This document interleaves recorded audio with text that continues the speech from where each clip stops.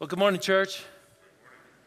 I've got an added prayer request, if I could just toss your way. And just this afternoon, about 4 o'clock, there's going to be about 700 football players, high school football players and coaches gathering for what's called a Night of Champions. I've got a lot of responsibility with it, leading a couple sessions. And the main speaker, though, is Coach Mark Richt. He used to be the head coach of the University of Georgia and then University of Miami. And our goal is to get these 700 football players and coaches to hear the gospel. And at the end of the night, we're going to give them the opportunity to respond. So would you pray that these football coaches and these kids and all that are in attendance hear the word of God and they respond? I know this. If you reach one coach, you can reach a whole team. And so be praying for them. I'm excited about what's going to happen, and I look forward to that, but I'm more excited about what we're doing right now. So open up your Bibles, if you would, please, and open up to 1 Samuel chapter 17. We're going to be there just for a little bit. I want to reference a story that I found in 1 Samuel 17. You've all heard it before. But while you're turning there, 1 Samuel 17, has anybody ever looked at you after you did something, probably something not good, and they said, "Why did you do that?" That ever happened to you? Like, why did you do that? Or maybe you were the person that looked at maybe a child, a coworker, or your spouse, like, "Why did you do that? Why? Come on. Why did you do that?" I saw a couple pictures, and I looked at that picture, and I said, "Why did you do that?" Here's the first picture. A young gentleman here got a tattoo. You've heard the phrase, "no pain, no gain," right? I don't know how he said it to the tattoo artist, like, "no pain, no gain." Okay? Because he spelled P-E-N, not P-A-I-N. So I'm sure I would have to ask the tattoo artist, first of all, "Why did you do that?" Or maybe he meant to do that, and I'd have to ask the kid, "Why did you do that?" Right? Or how about this picture? It's a picture here. We've got a jar on the left that said coffee and a jar on the right that said tea, but we're going to cross out coffee, put tea, cross out tea, put coffee. Why did you do that? I mean, maybe you wanted the tea jar on the left. You could have just taken one jar and moved it. But we're just going to cross it out and write coffee and tea. I don't know why, but why did you do that? There's things that we do in life, and some people look at us and they're going to say, "Why did you do that?" And I was listening to a message recently by Brad Gray. I enjoy listening to other pastors preach and teachers and learn as well. And I was encouraged and challenged by a question that he posed in this message, and that was the question, why did he do that? And so to help you understand why that question came up, let's go back in history. We're going to go back to the nation of Israel when it was really young. They came out of Egypt. They start their nation. They're following God. But then they're like, "We want a man to rule us. We want a king like all these other nations. They got kings. We want a king." So God reluctantly said, "Okay, you can have a king." You got Saul. But here's the thing. They've got now a man for their king leading their country, their nation. But other nations around them, even though they knew about God, they're like, "We're still going to crush you. We're still going to attack you, Israel."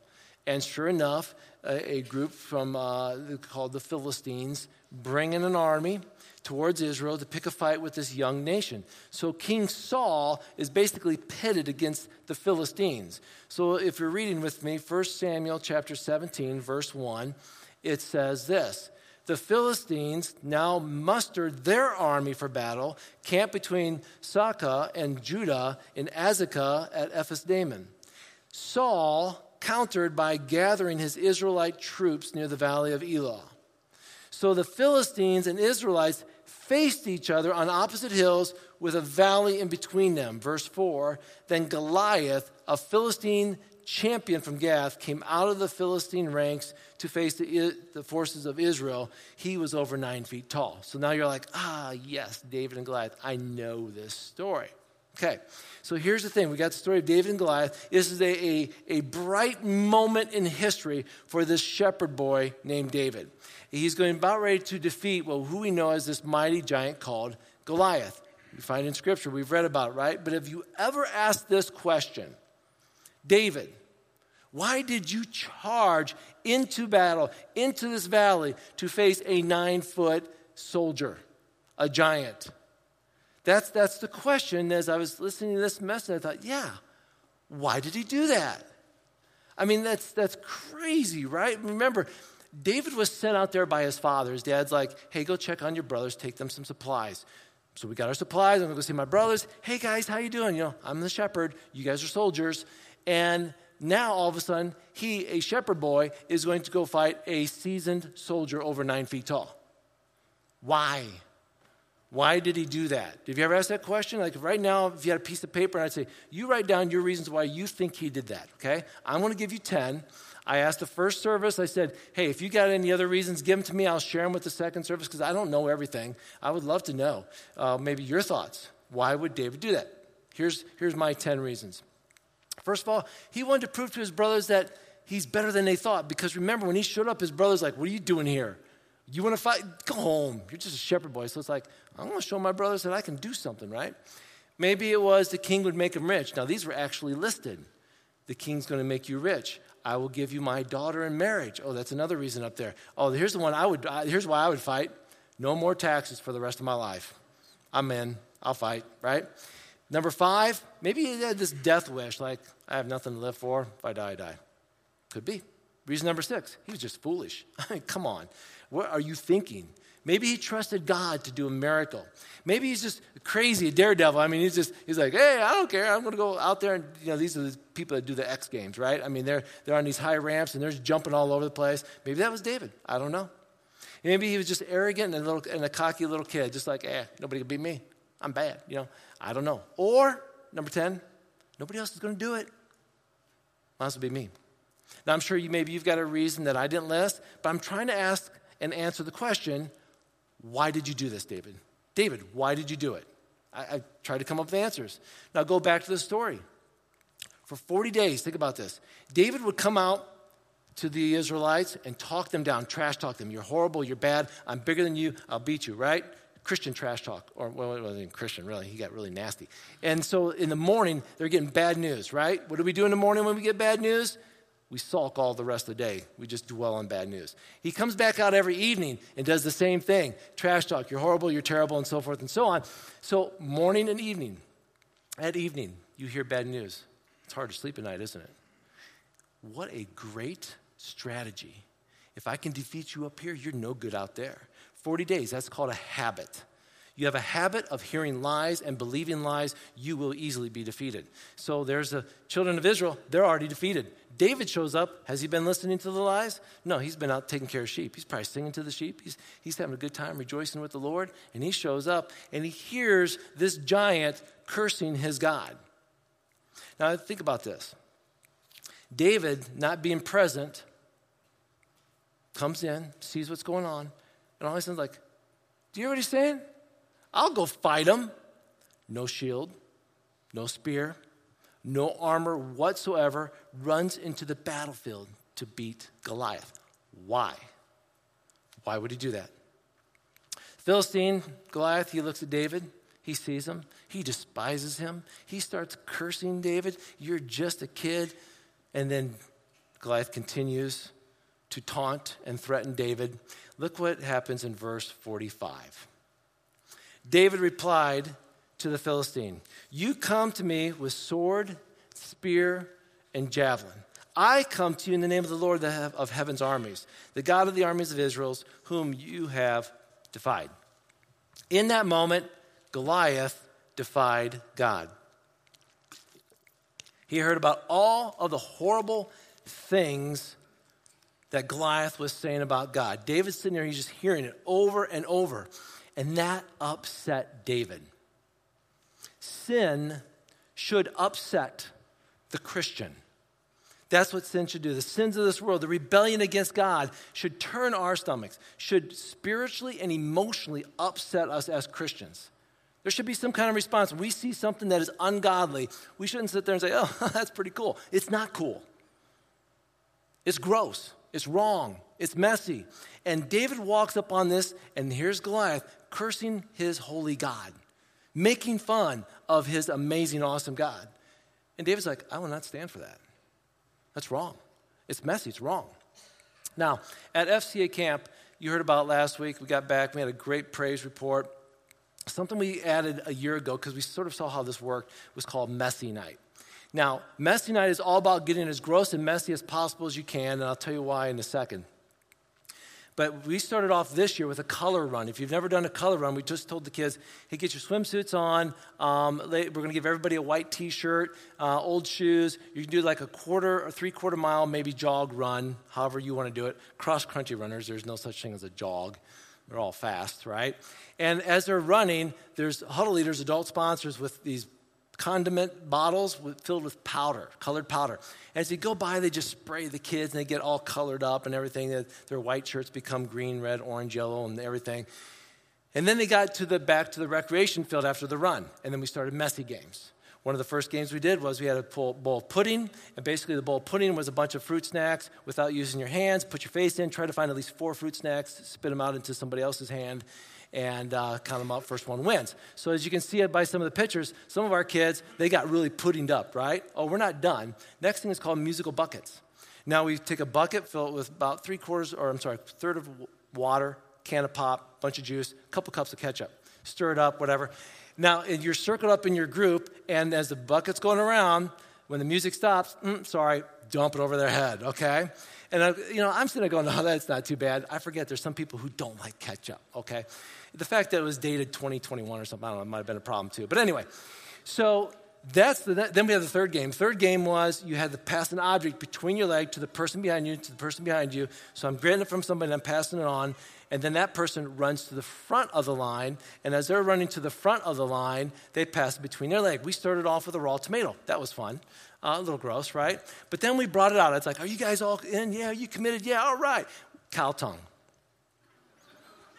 You ever see a cow tongue, how long they are? Pulled fresh out of the package. Might have had a little bit of blood dripping off of it.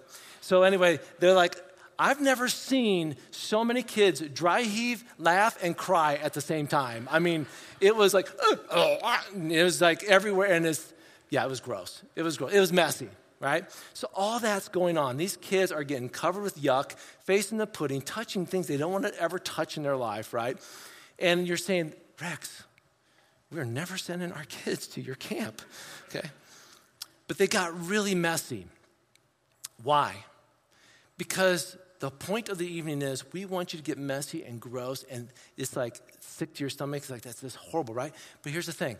When we get done, you're going to go down this big thing. We call it the foam daddy. It's a slip and slide with a lot of foam in it. And then you start getting washed off and cleaned off, right? And you start getting all that gross stuff off of you. And then we hose you down. Last year, we just went down to the lake, and everybody got basically baptized in the lake. Go back to your cabin, get a shower, come to chapel. Why? Why would we do that? Because we want you to understand sin is messy. It's gross. It should make you sick to your stomach. You should not want to touch it and mess with it. But here's the good news. God will wash you clean. If you repent, he will take away it all, and he will wash you clean. And that was the message we wanted these kids to hear. Sin is nothing to play around with, right? We got home, and I found a Bible and a journal that got left behind, and a pair of shorts and a water bottle. Lost and found is always fun. But I found a journal, and I thought, well, I'm going to open up, and maybe there's somebody's name in the front, and I can return their journal to them, and there was no name, and there's no name in the front of the Bible. But on the second page was what our speaker talked about at chapel. And again, I did not, hey, by the way, chaplain, this is what we're going to be doing with the messy games. He didn't know, but he knew what he wanted to speak on, and it lined right up with knowing what we're going to be doing. And this is what this student wrote down. Sin will always take you farther than you want. Sins against God, cheating is a sin. Cursing is a sin. Sex before marriage is a sin. Homosexuality is a sin against God. Gossip is a sin. Making fun of somebody is a sin. Pride is a sin. It's what got Satan kicked out of heaven. Worry is a sin. Racism is a sin. So the chaplain that night was just nailing it down. And these kids like, yes. That was the night a lot of kids repented. And he talked about how sin should make us angry and sick to our stomach, because that's what it does to God. Sin angers God. Sin turns the stomach of God.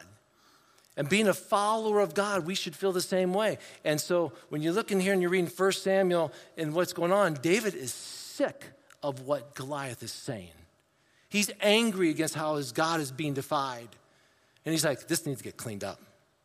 1 Samuel 17:46 says this: today the Lord will conquer you, and I will kill you and cut off your head, and I will give the dead bodies of your men to the birds and wild animals, and the whole world will know that there is a God in Israel. And it's like, man, he just got graphic.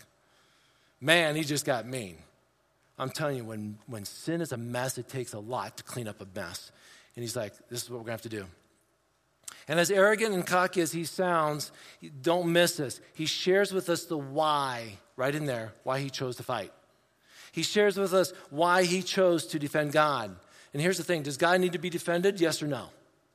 No, not at all. God is big enough he can defend himself, but guess what? We get to join the cause and say, I'm going to defend the God that I serve. And look what he says again. If you didn't see in verse 46, look what it says right there. And at the very bottom, and the whole world will know that there's a God in Israel. Here's the reason, here's the point to this message, so that the whole world will know. So that the whole world will know. He says it again in verse 47. Everyone assembled here will know that the Lord rescues his people, but not with the sword and spear. This is the Lord's battle. And he'll give you to us. Again, cocky or confident? Arrogant or in awe of God? I believe he is confident and in awe of God. And he says, you know what? By his power, by his strength, the strength that comes from God, that is how we're going to be victorious today. He knows what the Apostle Paul will later down 1,000+ years down the road is going to say, and that is Christ in us. David gets it. He knows that God is with him. And that his God has been defied by this pagan. Like, oh, I'm going to tell you about your God. It's like, no. You don't talk that way about my God. Sin is messy, and it needs to be cleaned up. 1 Kings chapter 8, 41 to 43. Here's another opportunity. David's son Solomon dedicates the temple. It's the opening of God's temple. I'm telling you, this is bigger. They talked about this in some books I was reading. They talk about the temple being dedicated was bigger than like the opening ceremony of the Olympics. So if you've ever watched that on TV, you've ever been there or something like that, it's like, it's big, it's huge. This is God's temple being opened up. He gathers people and reminds them of their history, and then he prays. And check out what he prays. He says this, in the future, foreigners who do not belong to your people Israel will hear of you. They will come from distant lands because of your name. For they will hear of your great name and your strong hand and your powerful arm. And when they pray toward the temple, then hear from heaven where you live and grant what they ask you. In this way, the people of all the earth will come to know and fear you, just as your own people Israel do. They will know that this temple that I built honors your name. We are building this temple. We have built this temple to honor you, God, so that they may know your name. What is the name of God? Well, he has the main name, the golden name, the most powerful name, and that is Yahweh. That is Yahweh. But then there's so many other names listed throughout the Old Testament that describe who God is, because there's a moment in history that took place, and then his name was given to recognize what took place. El Shaddai, Lord God Almighty. That's the complete nourishing, satisfying, supplying of his people, like a mother be able to take care of her child, as a mother can be very tender-hearted and nourish and bless and sustain. That is God. God sustains us. That is El Shaddai. El Elyon, this is the Most High God. Jehovah Nissi is the Lord is my banner. In battle, your armies would have a banner, and they would march in front with that banner. And you would recognize, that's my flag, that's my team, that's my army. I will march behind it under that banner. And when armies would come, they'd come out with their banners in front. The Lord is my banner. Jehovah Nissi. Meaning he is the one, my focal point that leads me.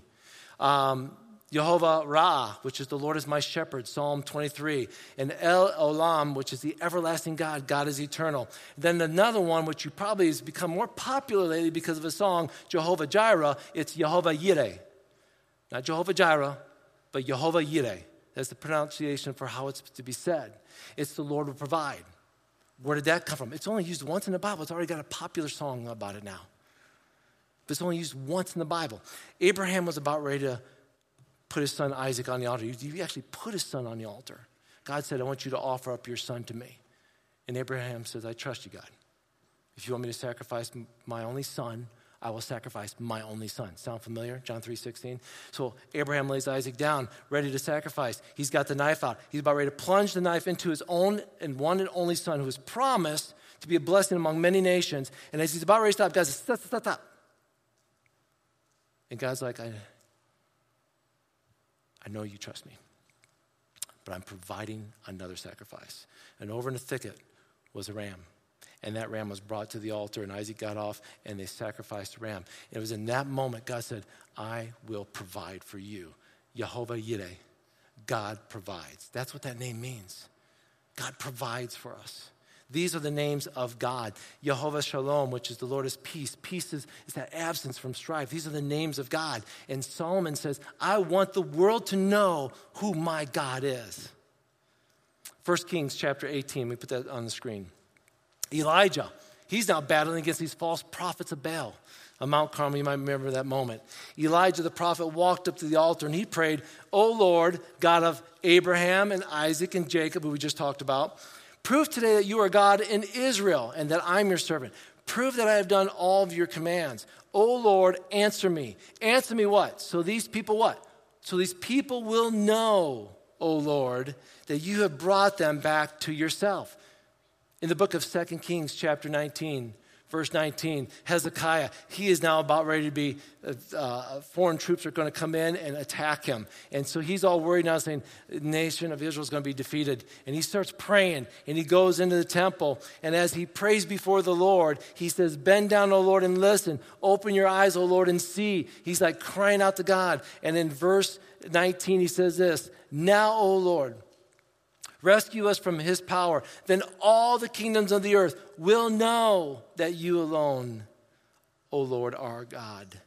You see in these scriptures, throughout scriptures, it keeps saying, so that they will know, so that they will know, so that they will know. Isaiah 45:4, last one. And why have I called you for this work?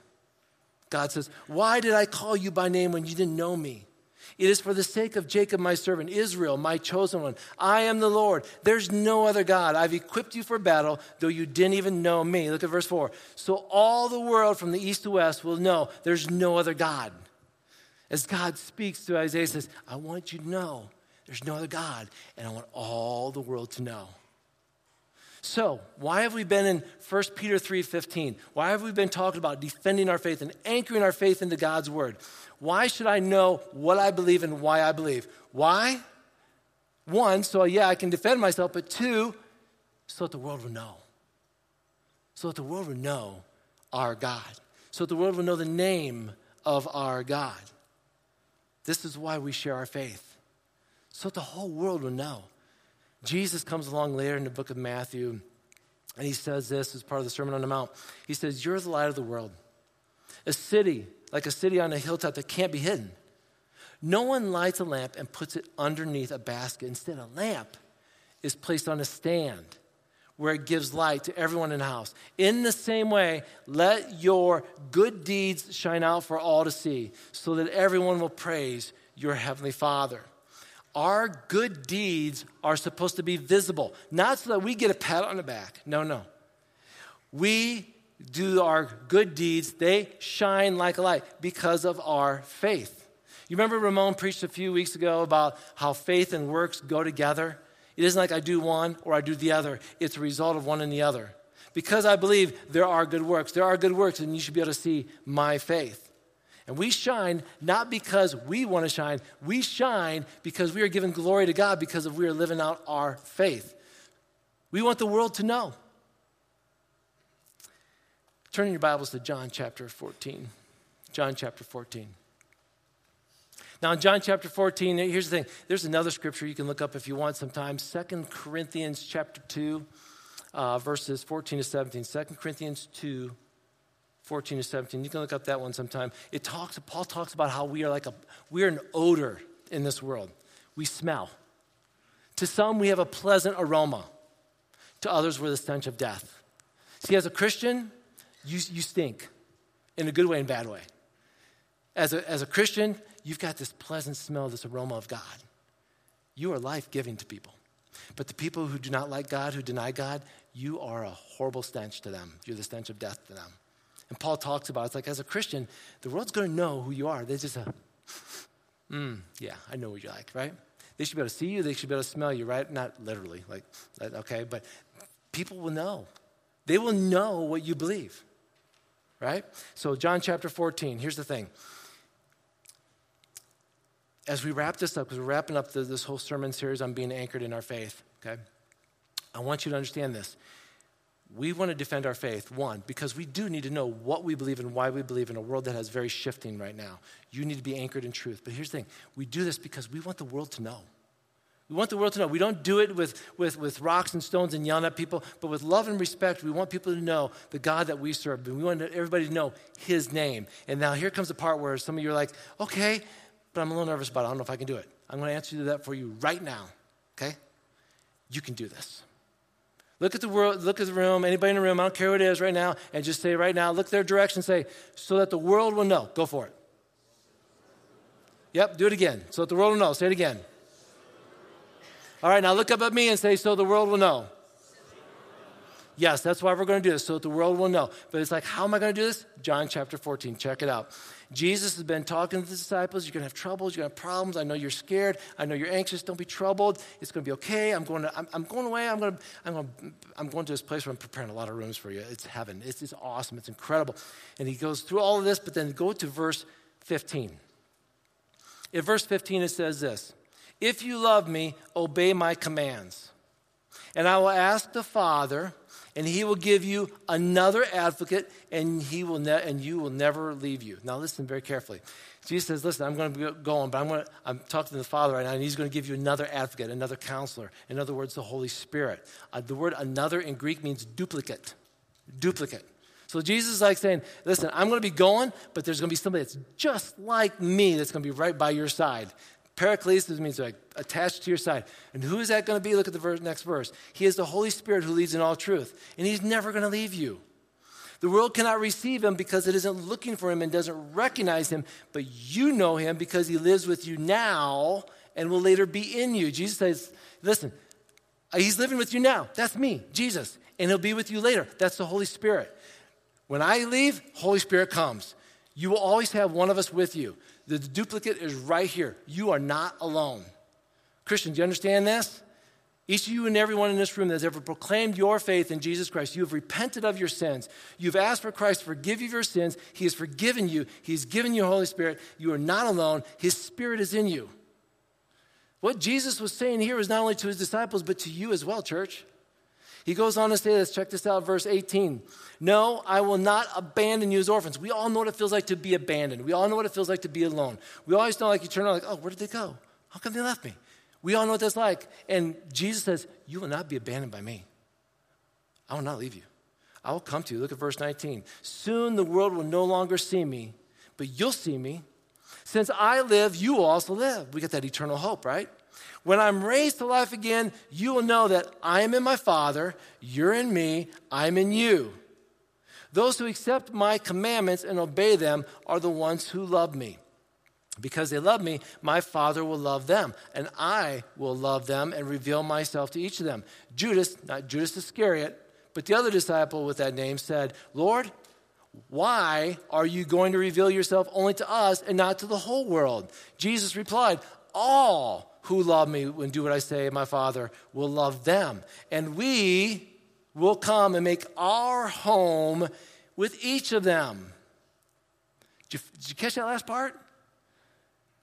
Jesus says, we, God the Father, God the Son, God the Holy Spirit, will come and make our home in each of you. It's like you have the presence of God in you. So that the world may know. How am I going to tell the world? Don't worry, man. God's working in you. He's working through you. You've got his Spirit. I heard a drummer one time try to explain the Trinity. God the Father, God the Son, God the Spirit, okay? 3 in 1. There's one God, but they're the same. It's like, that's so hard to get, right? God who creates all things, Jesus who walked on the earth, and the Spirit, we're like, I have no idea what the Spirit is, right? We'll get there someday. But it's 3 in 1. And he says, this is how I explain the Trinity to people. I take a banana, I peel it, I cut off the top, and then I stick my finger right down the middle, and the banana splits into 3. Did you guys know that? I do this all the time. It's the same substance, but it's in 3. Try that sometime. It isn't like you get a banana and you put your finger right down the middle and split it, and it becomes orange, apple, grape. No, it's banana. Same substance, split in 3. God the Father, God the Son, God the Holy Spirit. That's the Trinity right there, okay? And what Jesus is saying is, my Spirit, myself, the Father, we're making our home in you. We're residing in you. He goes on to say this, verse 24, anyone who doesn't love me will not obey me. And remember, my words are not my own. What I'm telling you is from the Father who sent me.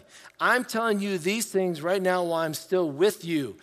He had to drill it home. This, I'm telling you right now, I'm right here with you. I'm in your presence. John, write it down. Put it in the book later, okay? This is what's all going to happen, right? Verse 26. But when the Father sends the advocate, the Holy Spirit, the counselor, as my representative, he will teach you everything and he'll remind you everything I've told you. Did you get that promise? I don't know what I'm going to say to people. What did Jesus say? My Spirit will help you know what to say. My Spirit will help you know what to respond. And sometimes we don't know what to say to people. Sometimes we don't know how to respond to people when we sort of not say combat, but when we have opposition with what we believe. It's like, I don't know how to bring this about. Let the Holy Spirit speak for you. And if you're not sure what to say, that's all right. Just in that moment, just pray, Heavenly Father, help me know what to say right now. Because I don't know what to say. I don't have the words. And he says, I got the words. Just give me a moment, I'll give them to you. Or maybe I'll give them to you after you walk away from that conversation. That happens to me all the time, right? I'll walk away, I wish I would have said this. And then it's like, it's not too late. The conversation doesn't have to be over. You can go back and talk with him again. He gives us what we need. Look at verse 27. I'm leaving you with a gift, peace of mind and heart. And the peace I give is a gift the world cannot give, so don't be troubled or afraid. In John 14, before Jesus leaves, he reminds his disciples, he reminds us, I'm giving you my Spirit, the exact likeness of myself. And that Holy Spirit gives us peace, so we're not alone. The Holy Spirit gives us power. The Holy Spirit gives us courage. The Holy Spirit gives us what we need so that we can let the world know who our God is and why we worship him. Church, listen very carefully. You have Christ in you, so rejoice. You have Christ in you, so let him shine for you. You have Christ in you, so stand firm, stand strong.